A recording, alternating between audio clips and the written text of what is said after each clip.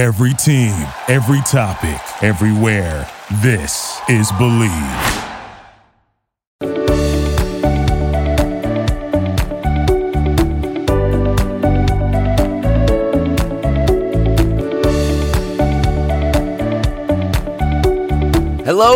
Hello, and welcome back into another episode of Believe in the ATP Tour. I'm your host, Jacob Sersosimo, and today you are listening on the Believe Podcast Network, the number one podcast network for professionals. We got a good show for you today. We're going to really break down Wimbledon and what to expect in that tournament and the only grass court major of the year over the pond over in Great Britain. We're also going to break down what's happened leading up to it, some of the storylines to follow, and really everything you need to know about Wimbledon. Now, let me just say this before I get into the other things is Wimbledon this year is a massive deal, just like the French was, but even more of a big deal because Roger Federer has been out of tennis essentially since the pandemic started last March. He had a couple surgeries. He didn't play in a lot of tournaments. He didn't play in really any Grand Slams until the French Open, and then backs out of the French Open so that he can be ready for Wimbledon. So there are a lot, and when I say a lot, I mean a lot of eyes on Wimbledon as far as Roger Federer is concerned, and a lot of interest in what's going to be happening this year at Wimbledon. But before we get there, let's get to a few tournaments that were leading up to Wimbledon. I've told you about Halle, and I've told you about Queens, and now we're going to get to Mallorca, and the winner of Mallorca is Daniil Medvedev, and that's his first ever grass court trophy, his title on grass court, and I thought this would honestly come a little sooner because he is such a fast court player. He does really well on hard court. He does well on grass court. He traditionally doesn't do very well on clay court. I mean, he only got his first wins at the Roland Garros this year. So he traditionally is a faster court player. Well, he gets out early in Halle and then, especially after making a run on clay at Roland Garros. So he's kind of been all over the place a little bit, but you can never count out Daniil Medvedev. And I mean, it helps that the number 2 seed in this tournament backs out. Dominic Thiem, which we're going to get to here in a little bit when we talk about Wimbledon, he left with a wrist injury in the second round. So, I mean, looking at the semis even, it was Medvedev versus Carreño Busta, which was a 3-set match, but Carreño Busta, especially on grass, is no match for Daniil Medvedev. And then you got Sam Querrey, who played Mannarino. So, these are guys that kind of have no business being in in the same category as Daniil Medvedev. So, for him to win this tournament, it's not a massive surprise, but it was an ATP 250 just kind of leading up to Wimbledon, but especially after he did not play well in Halle, I think this was expected because he needed, a better tune-up tournament than he had in Halle to play in Wimbledon. And so coming to Mallorca, playing in the gorgeous city of Mallorca, which is Rafael Nadal's, old stomping grounds. I think that's good for him as far as prep and just a confidence boost to win that tournament. A lot of the game is mental. And so for him to even win that tournament, even if it's not a great tournament, that's big. Let's move on to another ATP 250, Eastbourne. Eastbourne was also going on in Great Britain, last week. And the number 1 seed was Gael Monfils. Kind of a disappointing run for him as he loses. He's the 1 seed. He loses in the second round to Max Purcell. But the 2 seed was Alex de Minaur. There are some younger names in this. Miguel Ymer. You look at Francis Tiafoe. Some definitely younger crowd. Bublik was in this tournament. Except Tsonga's not a younger crowd, but John Millman, Lorenzo Sonego. You look at some of these younger guys that played in this tournament, and it's kind of a younger tournament playing into Wimbledon. And the shocking part about this was in the final was Alex de Minaur and Lorenzo Sonego. Lorenzo Sonego, if you remember, played Rafael Nadal on clay and looks up to Nadal and is just a real young gun. And I've talked about him in a podcast before. And he's just someone to keep an eye on. He's one of those younger guys that's really bursting onto the scene as a good player. And he's not just playing well, he's making finals like he did here in Eastbourne. And he's winning important matches, and he's beating bigger players. May not be beating Rafael Nadal, but you don't have to beat Rafael Nadal to beat big players. There's a lot of them out there, a lot of really, really good vets and people that have been on the tour for a while that he's beating and he's playing well against. But he ends up losing in the final here to Alex de Minaur in a tiebreaker. Oh, just a heartbreaker for Sonego. But Alex de Minaur gets a grass court title before heading to Wimbledon. Now, let's talk Wimbledon. Now, there's a ton of storylines that are surrounding this year's Wimbledon, and I talked about the Roger Federer one before. I talked about Mallorca and Eastbourne, but Federer is the big storyline surrounding Wimbledon, and if you don't think so, you're living under a rock. I mean, Roger Federer has 20 Grand Slams. Rafael Nadal has 20 Grand Slams. Novak Djokovic has 19. Who's probably the favorite to win Wimbledon right now? Novak Djokovic. He's won the Australian Open, and he's won Roland Garros. And so Novak Djokovic is coming into this tournament with 19 Grand Slams. If he wins Wimbledon right here, he's 20, and he's tied with Rafa and Roger at 20. Roger doesn't have many chances left to go above 20. Who does? Rafa and Djokovic. And Djokovic really, really does. The way he's playing, he has a high chance of getting near 25. And I've been public about this in the past, is Novak Djokovic's ceiling, especially at age 33, 34 that he's sitting at right now, I believe it's 34, he has a higher ceiling than the other two players. It's straight up that. He can win on any surface, and the level that he's playing at right now is unbelievable. So if Roger Federer wants to get above 20, this is his chance. And if he doesn't win here, I don't know if he can win on hard court, whether that be at the U.S. Open or whether that be at the Australian Open. He sure isn't going to win at Roland Garros next year, so he's pretty much packing it in until he turns 40 and try to win another Wimbledon next year. So really, this is his only tournament he can win. But it is his tournament. So this is going to be very, very, very interesting. And unlike a lot of players playing in this tournament, he doesn't have that short turn around that some of those other guys do, because Novak Djokovic played into June, well into June, at Roland Garros, and a lot of other players played well into June at Roland Garros as well, especially some of the bigger seeds. And Roger Federer dipped early out of French Open, and so he's had some time to really get ready for grass and prepare himself for grass. So this might be his time where he's going to make a run. He's going to make a run, and he has to. This is his only real chance, is this year, maybe next year. So I am fully expecting Roger Federer to put all of his eggs in one basket, push his body to the limit, and if he doesn't end up playing in the U.S. Open this year because of it, so be it. His focus isn't on the U.S. Open. His focus is literally on nothing else right now but Wimbledon. However, Roger Federer is not even a top 5 seed. Let's look at the seeding for this tournament. Number 1, Novak Djokovic. No shock to anybody. Number 2, Daniil Medvedev. Number 3 seed, but number 4 in the world is Stefanos Tsitsipas. That's because Rafael Nadal's not playing in this tournament. Number 4 seed, but 6 in the world is Alexander Zverev. Number 5 seed is Rublev. Number 6 seed is Roger Federer. Number 7 seed is Matteo Berrettini. 8 seed is Bautista Agut. 9 seed is Schwartzman, and 10 seed is Shapo. That's good to see Shapovalov in the top 10 seed of this tournament. He deserves it. He's a really good player, and grass is where he thrives. He just needs to actually play well. After not playing in the French Open, he needs to play well here, because there should be a lot of pressure on Shapo. He's young, but he's showing that, and he's proving that he can play well on grass. And so he's really got to play well in this tournament, I think, because he pulled out of the French Open. The only reason you pull out of the French Open is to have a good to have a good grass court season. And so if he doesn't have a good grass court season, well, then why'd you pull out of the French Open? Kind of doesn't make any sense. Putting all his eggs kind of in one basket.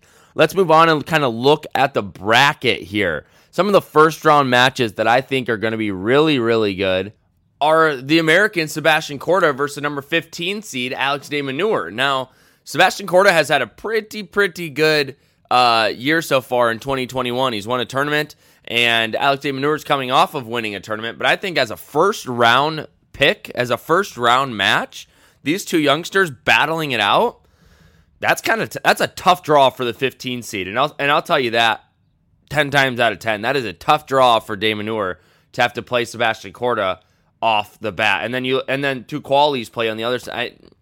I know it gets random draw and all that stuff, but hey, that's professional sports. I'll tell you that. Andy Murray, the wild card. Everybody knows Andy Murray, the English player who was once part of the Big Four, now it's the Big Three, and he's won Wimbledon before, coming back from his hip surgeries and all that jazz. Kind of a comeback story, a really, really good comeback story. Andy Murray is playing Basilashvili, who beat Roger Federer already this year. I've talked about him before. And I think Basilashvili had a really good Australian Open, if I believe. Don't quote me on that. I have to remember. But that's going to be a really good match to watch as well, because Basilashvili is number 24 in the world. So that'll obviously be something to keep your eye on. And then another one that I think, this is the last one I think that's going to be really, really good, is the number 2 seed, Daniil Medvedev, is playing Struff in the first round. And if you remember correctly, Struff knocked out Medvedev in Halle. And I talked about Halle earlier for Medvedev, not playing well, and he just hasn't had a grass court season you probably expected. Gets beat out in Halle by Jan-Lennard Struff. And so this as a first round match is baffling to me. And like I said, I know random draws sometimes and things like this can happen. I get it. But for Medvedev to draw Struff in the first round, he's got to be coming for vengeance. And in my eyes, there's no way Struff wins that match. However, that is a really tough match to play with someone unseeded that's already beat you once on grass this year. Wimbledon grass is a little different, I've heard. I've heard that some of these other tournaments, they do have grass, but it's just a different type of grass. And you know how, grass can be so specific, all that jazz. But I've heard it's a different type of grass, whether it's thicker, not as thick. Wimbledon's quicker than all these other courts, who knows? But I think it's going to be different than Halle, and I think Medvedev kind of comes out of that one playing really, really, really well. Let's look at kind of my picks to win this tournament. I really don't know. It's kind of a toss-up. I'd love to throw like Zverev in the mix as a tall guy with a big serve and a big forehand and just plays really well, and I think he can play really well on grass. But it's really hard to go against Novak Djokovic, just the way he's playing and being the number 1 seed and not being on the same side as Roger Federer of the bracket and being able to battle it out and win the French Open. However, that could work to his disadvantage because the French Open did take a lot out of Novak Djokovic. So much so, I'm not even sure he played in any tournaments leading up to. I don't think he played any tournaments leading up to Wimbledon this year. So, here is my prediction for Wimbledon, because it seems like over the last few years, every time you bet against the big three, it's a big three in the final every single time. I am going to go Federer, Djokovic in the Wimbledon final, and I'm going to have Federer winning this Wimbledon final. The only reason I'm giving Federer an edge, 1, because I think he wants it more, 2, because Djokovic has had a really long year already. He's already won 2 Grand Slams, and I think that Roland Garros took a ton out of him. You look at the 5-set match in the final, you look at the 4-set match against Rafael Nadal. Just an absolute battle of a tournament. Just a battle of a tournament. And that's why I don't like the French Open leading right into Wimbledon like this. I really don't. But I think that's going to hurt Djokovic when it comes to getting deeper in this tournament, just because it just takes a toll on your body. He needs a break. He needs something. I know he got a little bit of a break in between these two, but I don't think it was long enough, because he is just, it was a heavyweight fight out there for the Rafa match in the semis. And so that was less than a month ago. So I'm going to give I'm going to do a total homer call here and say Roger Federer wins Wimbledon. He gets his 21st Grand Slam. And to be honest with you, Federer hasn't played great since coming back on tour. But I also think he's canning something in the bag. He's Roger Federer. He's the best player to ever play the sport of tennis.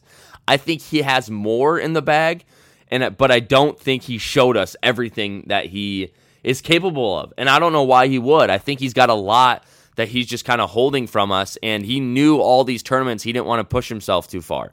And so I think now all hands are on deck. Everything is a go, and now it's pretty much up to Fed to really get it going. And Federer said he's feeling mentally strong. He said that in a press conference just last week. So there's a lot I could talk about on Wimbledon, and I feel like I've touched on the main things that you need to focus on going into this tournament.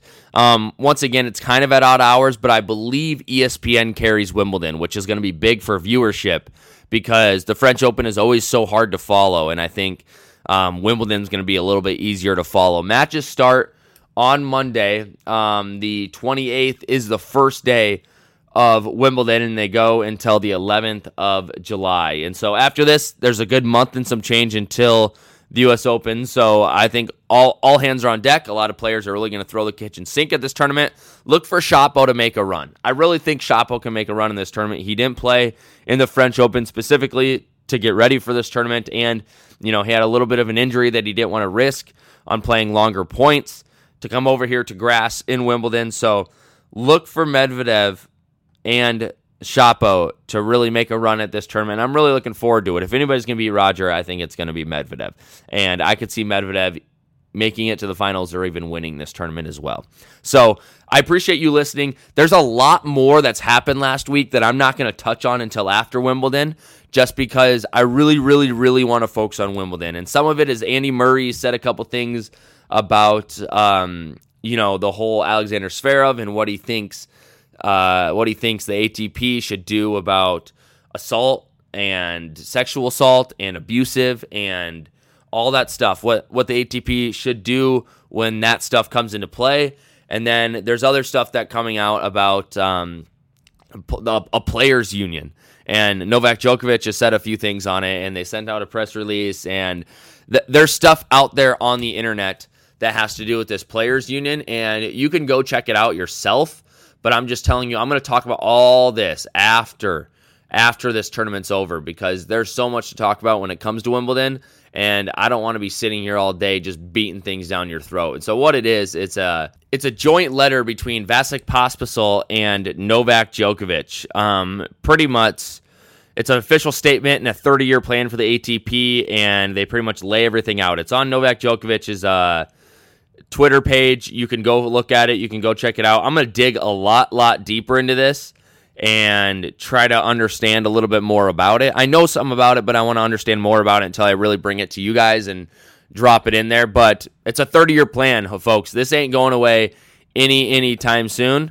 So I'll let you in on it after the Wimbledon Championships. But if you can't wait any longer, feel free to go check it out on social media. But I'll give you my thoughts, and I'll break down a lot more after Wimbledon's over. But Wimbledon, it's here. It's good to be here. I'm so excited that Wimbledon tennis is back. We have the third Grand Slam starting this week, and my pick to win it's Roger Federer. Everybody take care. You can reach out to me at Jacob Sersosimo on Instagram and Twitter, at Believe Podcast on Instagram and Twitter. Take care of yourself.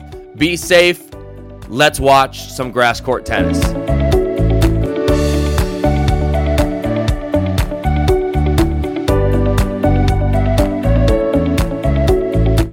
Save big money on exterior wall lights now at Menards. Find your style with Patriot Lighting. Exterior lights enhance the look of your home. Choose from over 50 options from Patriot Lighting. Now through May 19th, get $10 instant savings on a single qualifying purchase of $100 or more on in-stock outdoor wall lights. Check out our entire selection of outdoor lights and see the rest of our deals happening now on Menards.com. Save big money at Menards. You know when you're listening to a true crime story that has an unbelievable plot twist that makes you stop in your tracks? That's what our podcast, People Are the Worst, brings you with each episode. I'm Rachel.